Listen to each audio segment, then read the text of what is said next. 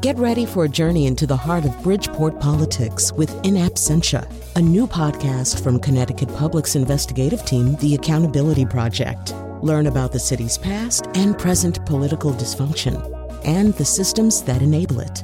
Tune in wherever you get your podcasts. Funding provided by Gregory Melville and Susan Fox and Kathleen Bromage.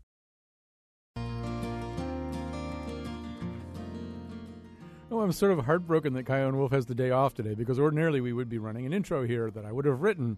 And I was actually kind of looking forward to writing an intro about today's subject, because it just screams out for comic treatment. We're going to be talking about passwords, and I have to caution you and say that we're not really going to be talking about passwords in the sort of, marketplace tech report way. We will have some technical information for you about passwords, but that's not really our overarching goal. I think our goal today is to talk about what it means to be such a password-based society right now. I mean, really, years ago, you had maybe one password, right? You opened your first AOL account or Yahoo or something, and you thought up one password, and it probably was like the name of a dog or something. Maybe I'm revealing too much about myself. I'm sure mine was the name of a dog. And then it just got a lot more complicated. Your password wasn't good enough, and you needed multiple passwords. You might have tried to use the same password as you began opening lots of other accounts and participations on various platforms. And maybe you thought, well, I can use the same password for all of them. But at some point, some tech-savvy person said, oh, no, you can't do that. That makes you so infinitely hackable. So you had to start developing this incredibly rococo and diverse system of passwords, different passwords. And then every once in a while, there's a worm, there's a virus, there's a hack story about like the one from last week. And the word goes forth, oh, no, change all your passwords. And you clutch your forehead and think, oh, my God, I've got so many passwords right now. And there are solutions to this, but another part of that whole question is, what does it mean that we've become the society of people who walk around either in our heads or written down on the back of a potholder in a secret place in our kitchen, or somewhere we've got all these words, and they're not words. I mean, they used to be words, but now they're much more nonsensical kinds of things. The more nonsensical, the better. The less recognizable as actual words, the better. And whether one of our questions here, as we talk to our guests, is whether that winds up kind of distancing ourselves a little bit from. I mean, we're creatures who use words most of the time, but now we have these really important words that you have to know in order to get to use all the other words you want to use. Except that these things are, for the most part, not words. So we've got lots of questions about that, and we'd love to hear from you, too, at 860-275-7266. I feel as though this is a listener participation type show. 860-275-7266. Who have you become password-wise? There are probably other interesting questions that I could ask you, but that's a good place to start. Let me tell you who's with us today. Will Oremus is here. He's a senior technology writer for Slate.com. And in just a second, you'll meet Randy Malamud. He's the chair of the Department of English at Georgia State University, the author of 6 books, including The Language of Modernism and Reading Zoos. He recently wrote an essay on passwords for Salon.com, in much the spirit of what I was just saying. To what degree is this whole sort of substitute language system kind of distancing ourselves from language, distancing us, making us sort of think non-linguistically about really important activities that we have to do. So anyway, we're going to come to all that, and perhaps that even sounds more forbidding than I really mean it to be. But Will Oremus, I want to start with a ritual, actually. Okay, so maybe our old agrarian rituals and the rituals that got us in and out of castles and past various moats, those are dying out. But other rituals come along to take their place. So one ritual in which you have some minor participation is an annual ritual that I believe happens in January that we could call, with initial capital letters, the shaming of the bad passwords. So there's some company that puts out a list of the worst possible passwords, and then the whole idea is to circulate this list around, particularly to opinion shapers like you, and make people ashamed of their stupid, reflexive, unimaginative passwords. Can you tell us more about that? Yeah, there's an annual report that comes out. It's a company called Splash Data does it, and they're not necessarily making a value judgment. They don't say it's the worst passwords. They're just the 25 most common passwords. It's compiled from all the passwords that have been hacked over the past year, and they go through and see which ones appear most frequently. And you would not be surprised by the ones that routinely end up at the top of the list. It's last year, I think, password was finally overtaken for the number one spot by 1, 2, 3, 4, 5, 6. So we've gotten a little less enamored of password as a password, and the sequential numbers are now in the top spot.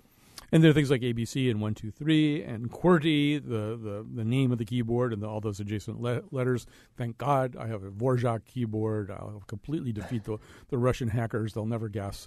And so is there a purpose? I mean, and you did a kind of a funny commentary about this and kind of did your own psychographic interpretation of what each password means. If your password is admin, you should be fired immediately, for example. So is there a purpose? I mean, obviously, we want people's bank accounts and credit card accounts and drop boxes to be safe and secure so that they're not unhappy. Is there some kind of larger group sociological purpose? Are we protecting the herd too? Is it important that Joe Blow down the street from me has a pretty good password? Is it important to me? Somebody can get into him? Is it possible maybe that the entire herd gets compromised somehow? That's a good question. I think it cuts both ways. I mean, if your neighbor down the street has a terrible password, let's say he's one of the millions whose password is password, that makes it really easy to guess. It makes it easy for hackers to get into his accounts. And the downside for you might be that then you get an email from him one day saying that he is, he's on vacation in England and he's been pickpocketed and lost all his ID, and he needs you to wire him £1,000 immediately, or else he gets stuck in England the rest of his life, I guess.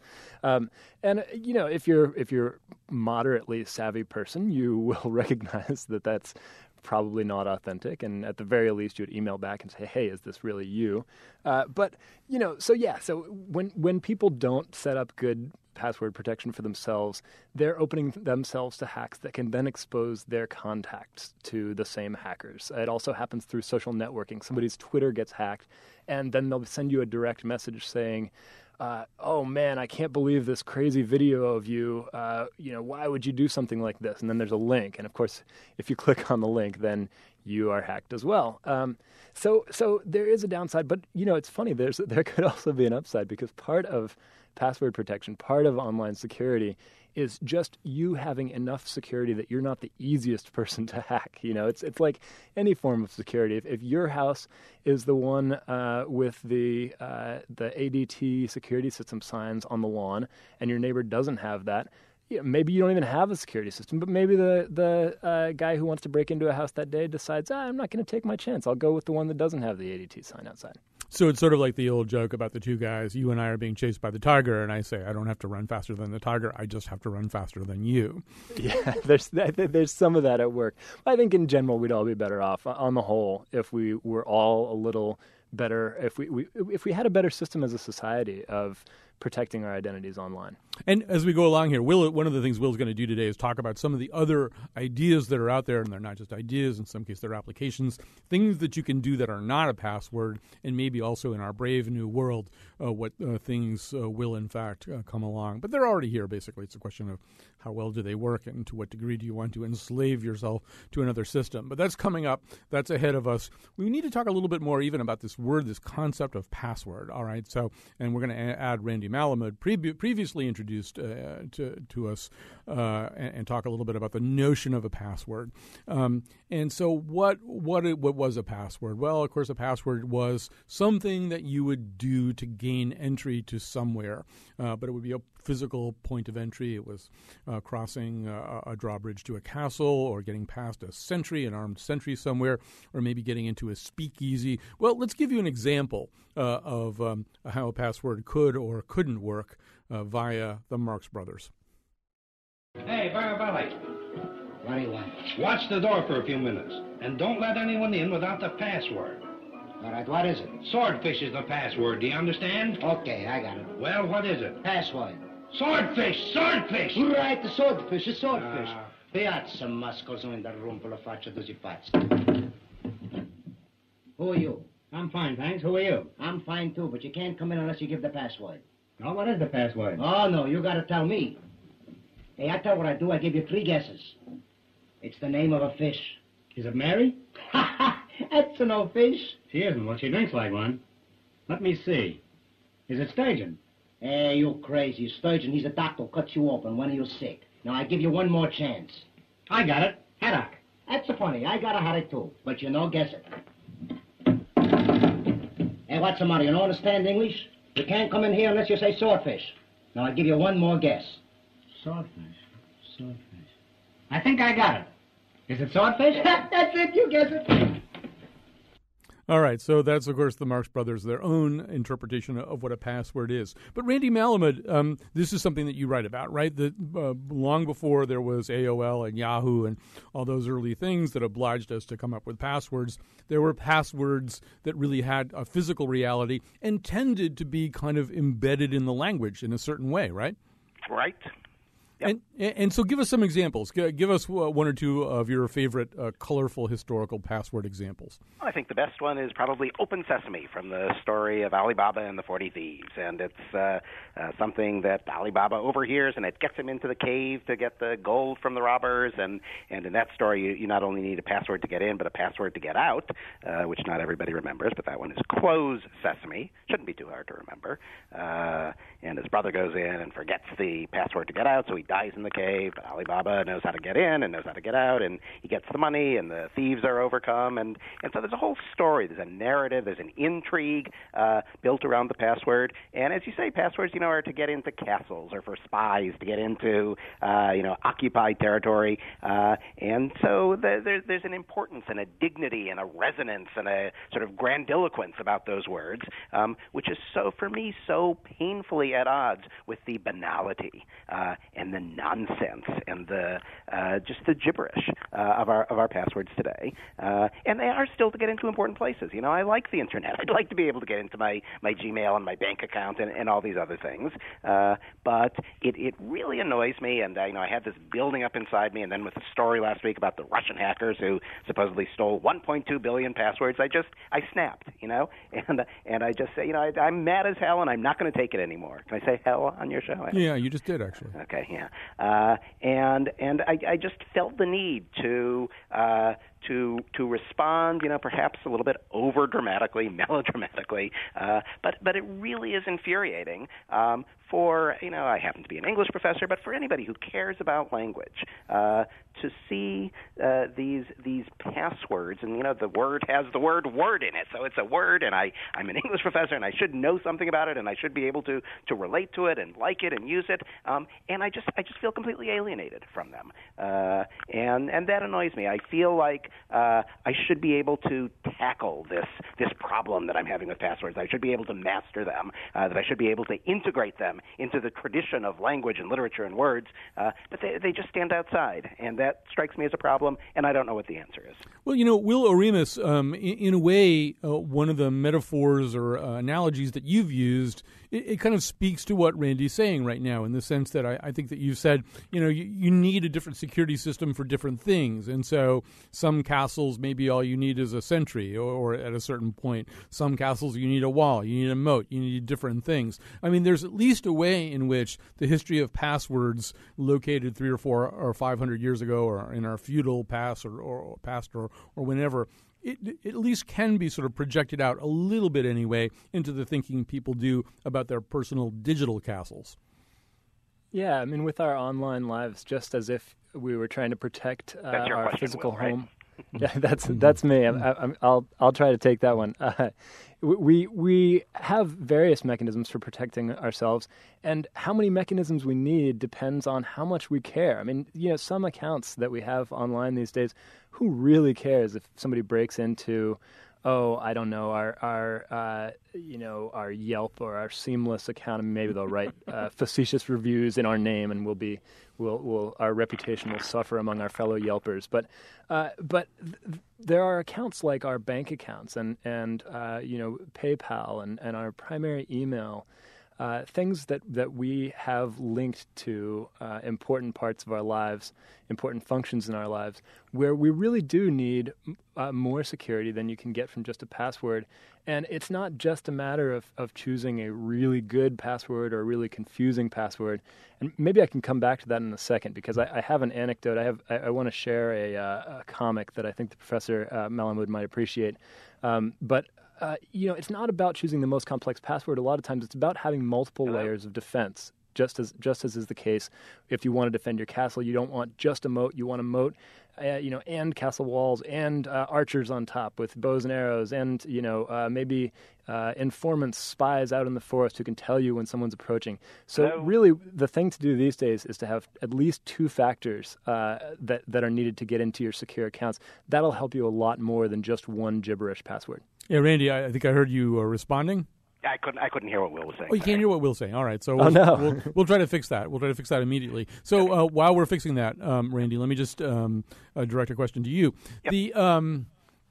So I think one of the things that you're reacting to a little bit is if you think back to the history of passwords, one of the purposes of passwords in ancient times or in say, medieval times and maybe after that, it really was more a question of establishing that you and I are from similar backgrounds. Right. So there's an expression that I think is sort of fading from our parlance, but used to talk about being on the qui vive, right, which means being on the lookout. And it comes from a challenge, basically, that a century might issue, qui vive, who lives, and then the correct answer would be, King Henry II or whoever was the king of your... So then you'd sort of know, viva the same king. You'd sort of know we're the same people. Yep. And similarly, in World War II, centuries would ask, I don't know, they'd ask some question about DiMaggio or something, right, to establish that you were Americans. And you seem to be reacting to the fact that modern-day passwords are kind of the opposite. It's like, how estranged from everybody else can I make myself?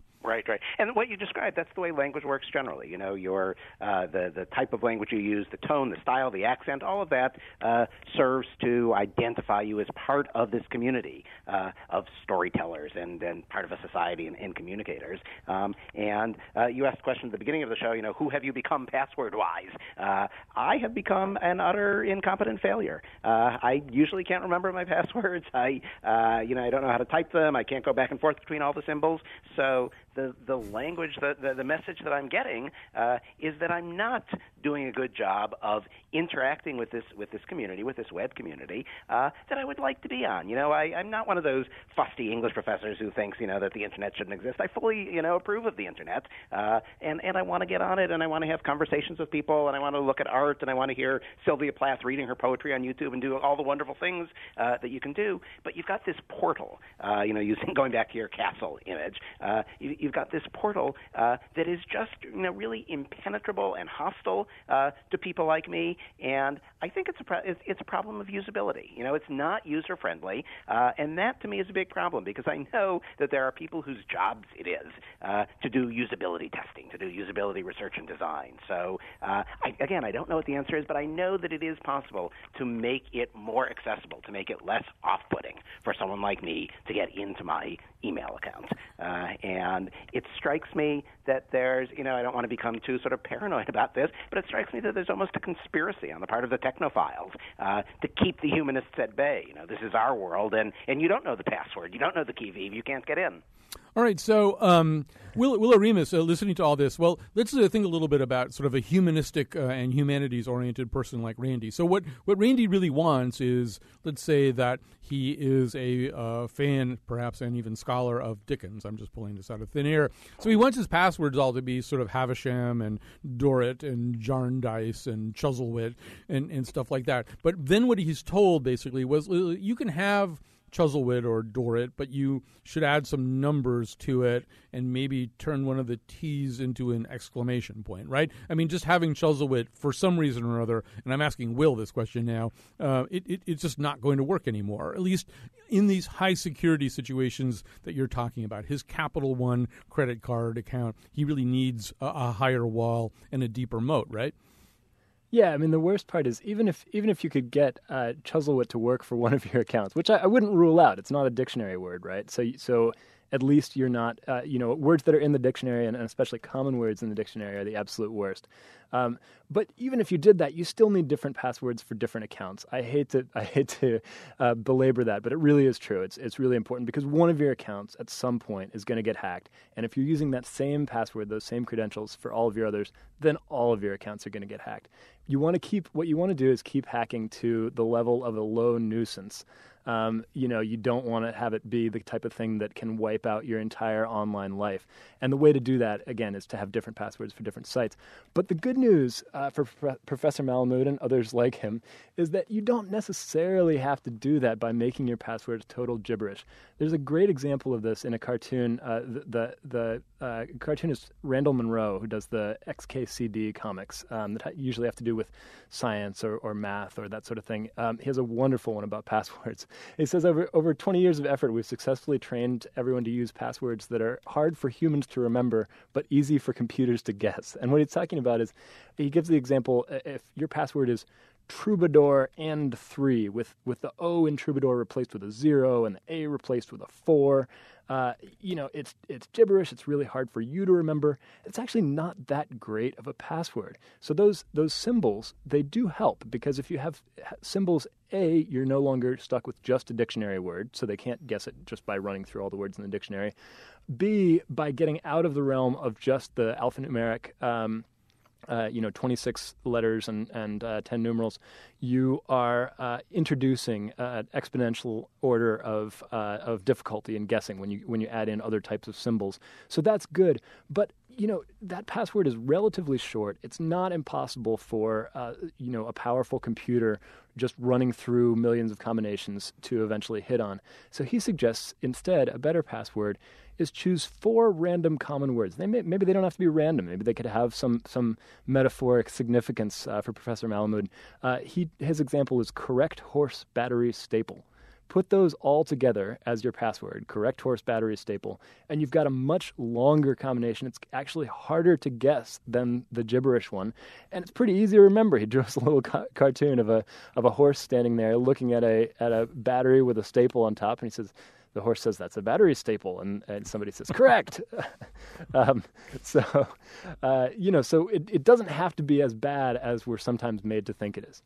I can't decide whether that's a highly simplified way or an unbelievably complicated way. But I think part of this is, we're going to go to a break here in just a second, but I think part of this is, and this might be kind of encouraging in a way to Randy Malamud, is that in some ways I think things like that anyway, taking these random words, turning them into a cartoon, maybe even having that cartoon sitting somewhere if you really needed to look at it. We've become more and more, at least in a fairly appealing way, like all participants in some kind of Victorian novel full of secrets and secret little ways of encrypting things for ourselves. And so to that extent, anyway, everybody's got their own idiosyncratic system. Some work better than others. Don't use the exact one that Will just gave out. You have to think up your own. No horses. We're going to talk more about this. We want to hear your experience with passwords. We promise that no one will be able to guess your identity from your phone call to us. So please feel free to call us at 860-275-7266, 860-275-7266 with your questions, your anecdotes, your observations. Are you in the same situation as Randy Malamud? Have you been turned into this person who is constantly thwarted by the requisite password system that you have to live under? 860-275-7266. You may tweet us. Your identity will be less secure when you tweet us, but so try to bring up a neutral question. You may tweet us at WNPR Colin. Why don't we take a break? We'll come back with more of both of our guests.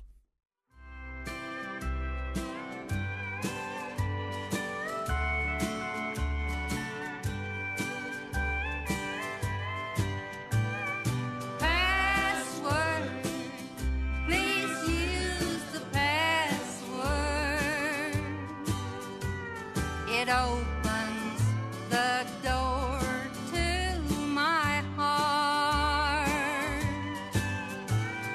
Password, love is the password.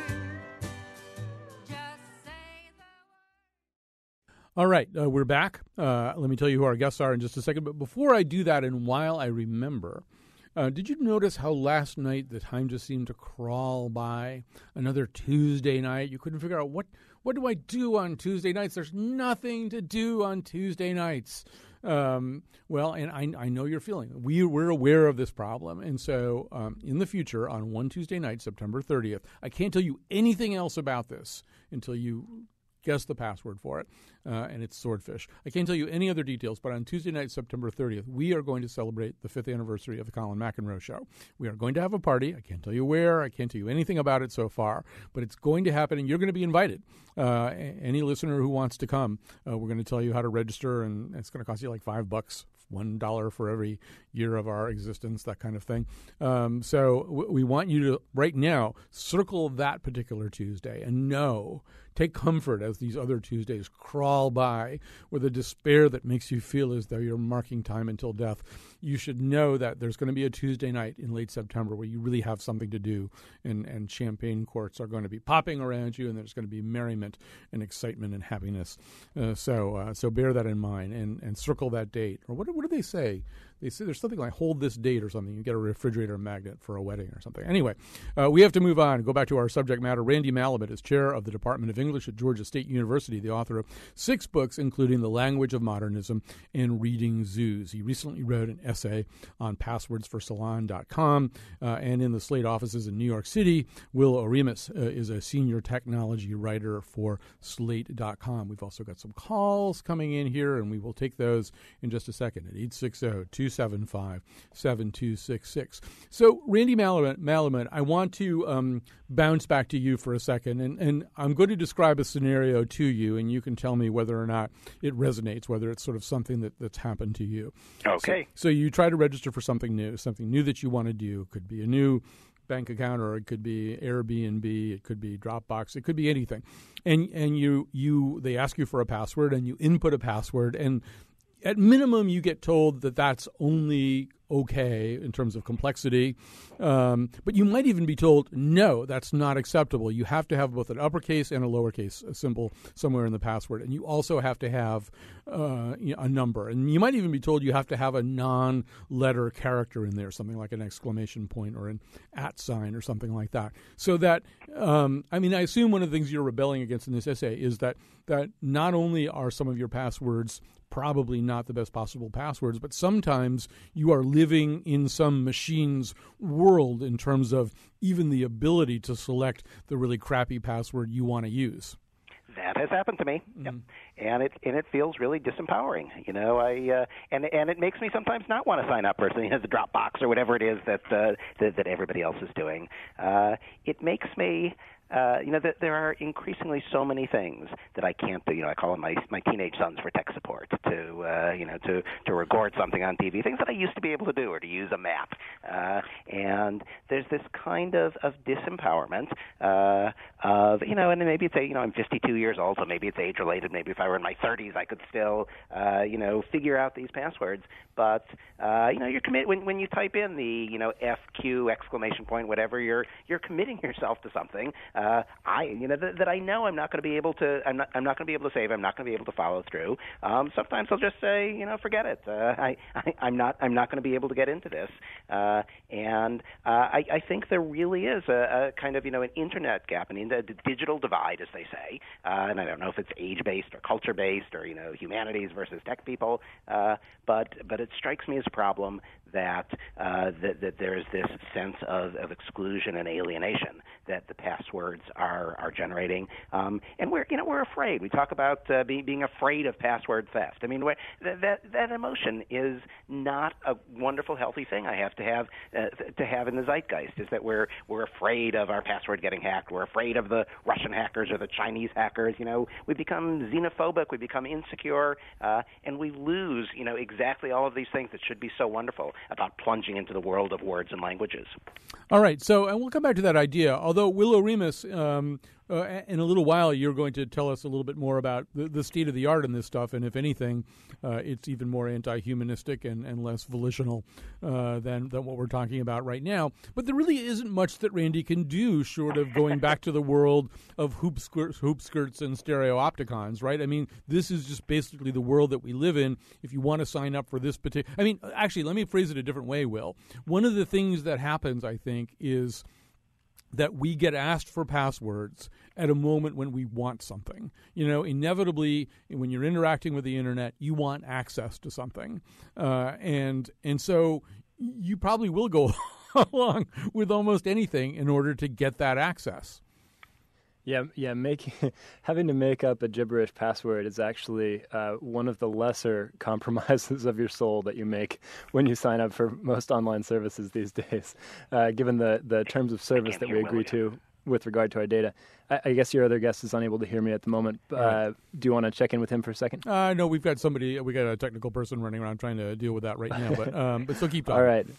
All right. So it's... but there are ways that you can make it better. So I agree. I hate it when sites require you. Some sites will say that your password must be a minimum of 6 characters. That's fine. That's really basic. Every password should be more than 6 characters. Then you'll run into others that say your password can only be a maximum of 12 characters. Well, that's obnoxious. There's no reason for that. That's making it easier to guess. It's preventing you from using correct horse battery staple or some variation thereof on that site. Others will say that you have to have special characters and symbols, and then there are some that say you can't have special characters and symbols. All of that stinks. I agree with that 100%. I don't know, even people in IT, even techies, this is not just a techie versus humanist thing. Even people in IT a lot of times think that is obnoxious. That said, here's a tip. So here's a way to do it, maybe to just minimize the pain. You're not going to get rid of the pain, but to minimize it. So pick a sentence or a series of several words in a row as your base password. And then instead of having to come up with a different whole password for every site, just append a couple characters to the beginning or to the end that are dependent on the site itself. So for example, if your password is correct horse battery staple and you need a different password for each of your online services, for Twitter, take the first letter of Twitter, the T, and the last letter, the R. Put the T at the beginning of correct horse battery staple, put the R at the end, and then for Facebook, put an F at the beginning and put a K at the end. And then you'll have a different password for every site, unless, maybe you belong to some other sites that start with an F and end with a K, in which case I won't judge you.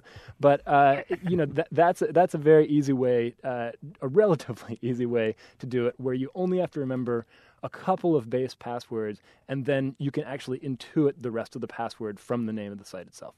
We're going to go take some phone calls here in just a second, 860-275-7266. Let me grab a call from Susan. This is actually something that I've been thinking about as well. Hi, Susan.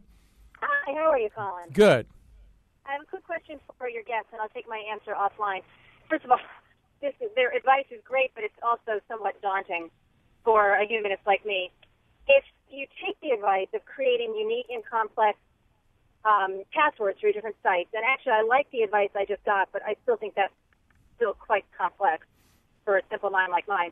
Where do you keep track of them all? So, for instance, right now I have them all on my computer. So, if I have maybe 30 different sites to which I belong, I've got 30 passwords on a spreadsheet on my computer, which only helps me if I'm sitting in my home office at my computer, but also invites the great opportunity for them to be stolen if I ever lose my laptop. So if they could just give us some suggestions on where to store passwords safely so we can access them when we forget them, as I usually do. Thanks. Well, okay, and Susan, just please promise me that the spreadsheet is not called Susan's Passwords. All right, she's not there. So Randy's advice, of course, is to store them on a piece of parchment in a pigeonhole in a roll-top desk, some kind of secretary from the 19th century. And we'll come back to that in a second. But Will, this is something a lot of people do, right? I mean, this is, by the way, far more sophisticated than something another group of people do, which is to write the password on a Post-it and put the Post-it on the screen of their computer. If you walk around any office building, I guarantee you, if I walked around even Slate, even tech-savvy Slate, if I walked into David Plotz's office, assuming he's still got one, I'd find a Post-it that has some password that he has to use all the time, because that's what people do, right? Yeah, it is. And let me reassure you and your caller on a couple counts. The first is, the good news is that honestly, it's not that likely that if you lose your laptop, it's not that likely that it's going to fall into the hands of hackers. Not that many people lose their laptop in the first place. It's actually not that bad to have your stuff on a spreadsheet on your computer, unless your computer is in a place where it's easy for lots of other people to get to. Most of the password hacks that we're talking about these days are done by people who will never, ever see your computer in their lives. They may never set foot in the same country as you in their lives. They're doing this by guessing the password using algorithms and big long lists of usernames and passwords that they've acquired from other hackers who have guessed passwords. So it's actually not as bad as you think. I mean, one simple step you can do is just encrypt the note. Put an extra password on the note that you have on your computer where you're storing your passwords. Of course, the ideal thing would be to have them all in your head, and that's why the method that I just told you about, where you can guess the name of the password for each of your sites just by looking at the name of the site, that's why that can be helpful. The other thing to remember is that most of the sites, if you don't remember your passwords, it's not the end of the world. Thank goodness. These sites know that people forget their passwords all the time. They know it's impossible for people to remember everything. So I'm sure what a lot of us go around doing, we'll sign up for a site, we'll set a password that we think we're going to remember. We'll go back to that site a month later. We will have totally forgotten the password. And all you do is ask, and they send you a link to your primary email address where you can reset the password. Now, that's not the most secure thing in the world. That a determined hacker, that will actually be a vulnerability that allows them to get to you. But A, most hackers aren't that determined. At least they're not that determined to get to you in particular. And B, when you do that, as long as it's not too secure, it's not too important of an account, it's not that big a deal if someone hacks into it. Just set up two-factor authentication on a couple really important accounts. And all that means is that you have to not only have the password, but if you're logging in from a different computer than your usual one, which any hacker would be, you also have to get like a text message on your phone with a secondary code. Just do that for the important ones and don't worry so much about all the others. All right, so I've got a couple of things I want to say about that, and I want to ask Randy a question too. But I will quickly say that one thing that I have done, if you're still listening, is, and this is the way in which my life is with passwords is gradually turning into like an A.S. Byatt novel or something, is that I do have a file, but the file is all kind of encrypted in ways that would make sense only to me. So let's say that my password is, I don't know, Frodo88 or something like that. I would probably put like ring bearer piano keys or something. So and not only that, but I would also encrypt somehow. If that was the password to my Capital One account, I might put Alec Baldwin, or I don't know what I would put.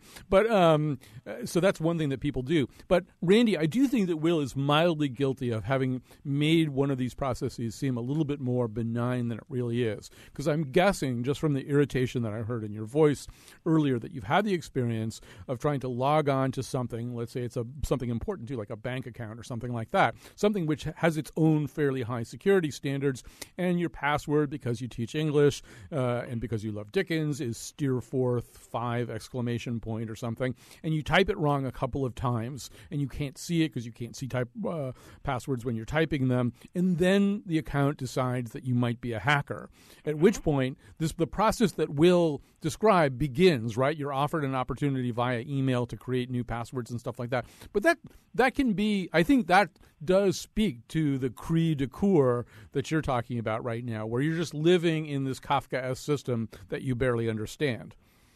Yep, that happens to me all the time. And, and maybe you can get a password right away by email. Maybe you're locked out or some other very scornful term they have for it, and you have to call back during business hours and answer some questions about your mother's maiden name. And it's very invasive.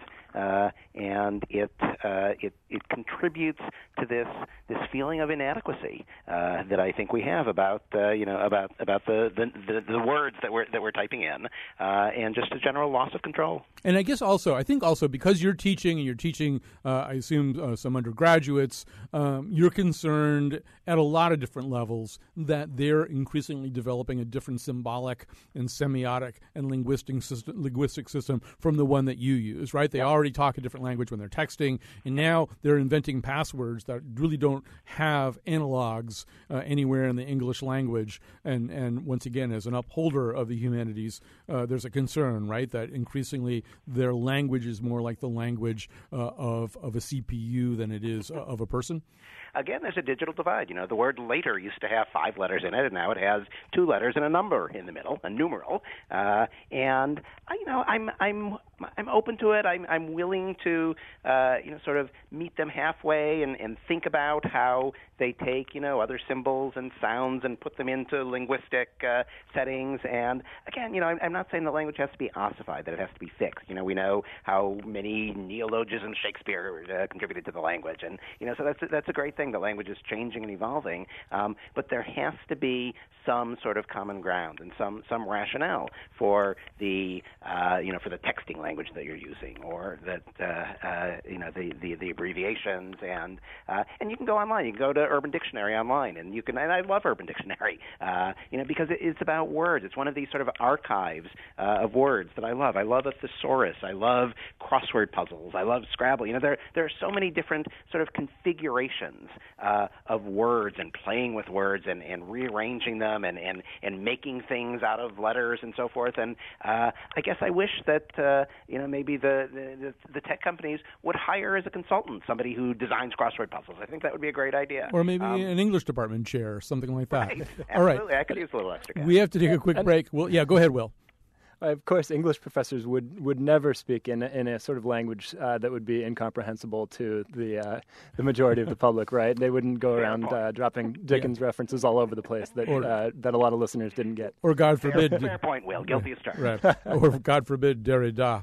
Then it gets very complicated. All right, he does teach modernism too. That makes me nervous. All right, we'll take a little break. We'll come back with more. Will is going to tell you how anti-humanistic Randy Malamud, your immediate future, will become.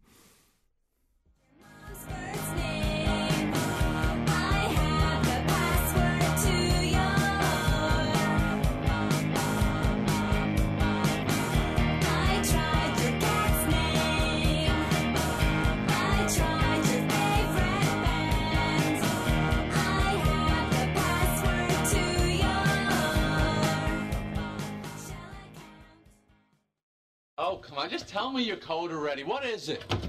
I am not giving you my code. I bet I can guess it. Yeah, right. Oh, all right. Yeah. Well, we can throw out birthdays immediately. That's too obvious. And no numbers for you. You're a word man. All right, let's go deeper. What kind of man are you? Well, you're weak, spineless, a man of temptations. But what tempts you? Huh? You're a portly fellow. Headed long in the waistband. So what's your pleasure? Is it the salty snacks you crave? No. Yours is a sweet tooth.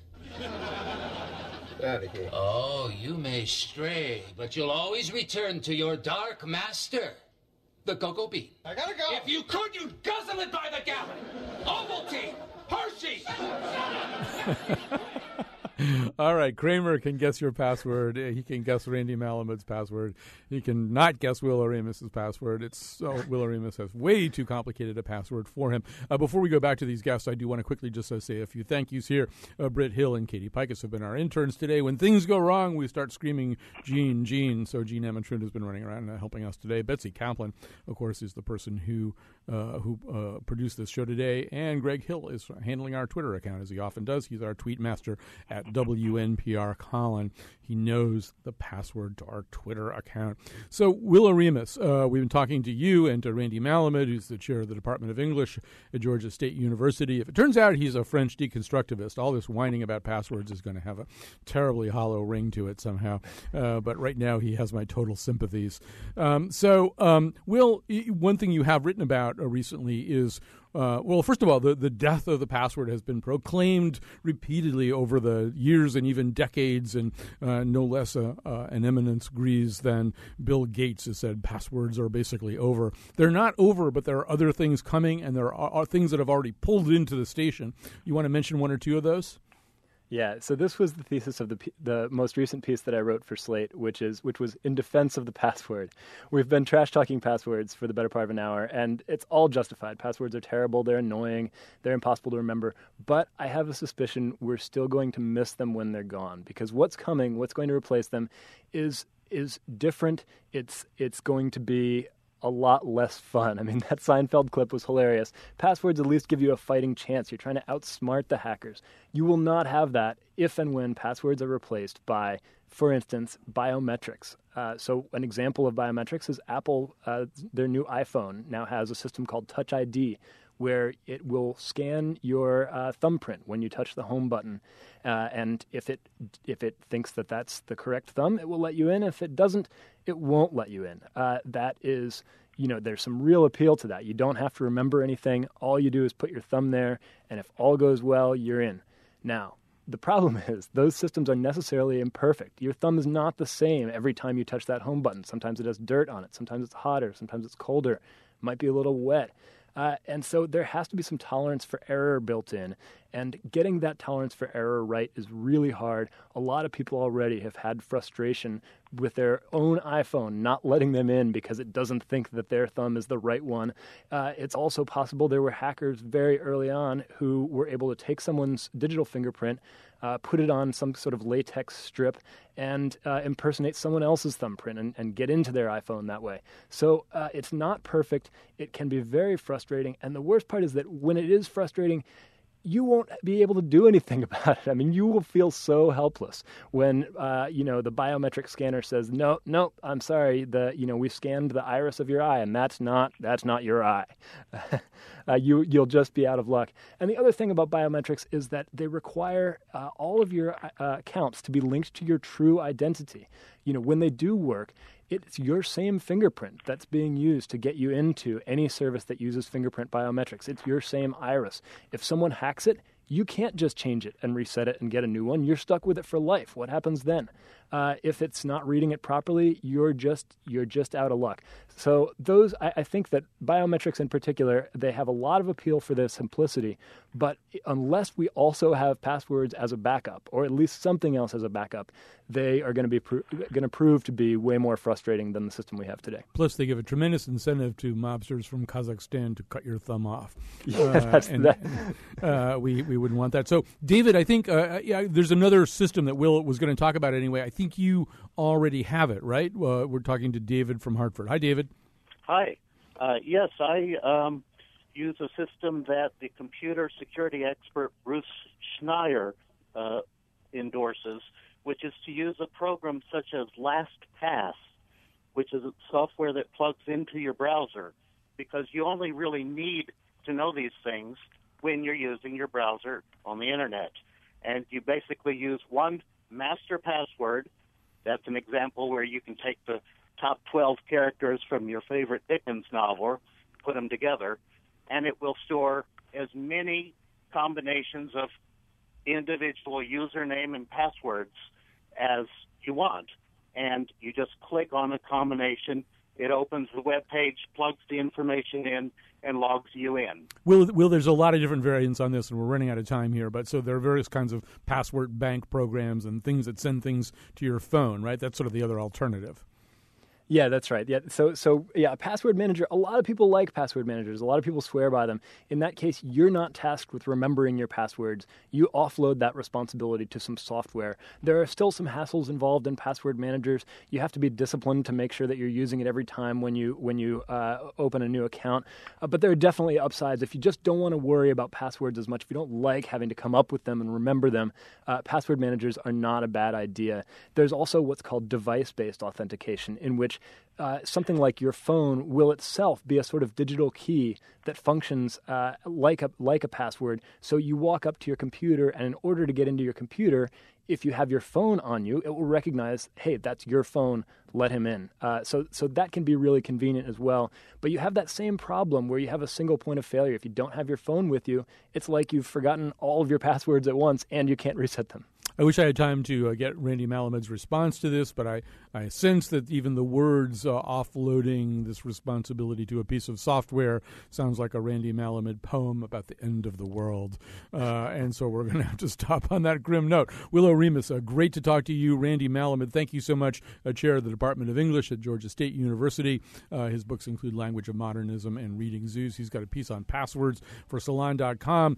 Follow all of Will's technology coverage at Slate, including his very up-to-date article about what we were just talking about, the death of the password. Nah, not so much. Passwords are good, but there are other things coming along that will cause you to offload yourself to them. We'll be back tomorrow with Sociopath. What a perfect segue, actually. We didn't even really plan it.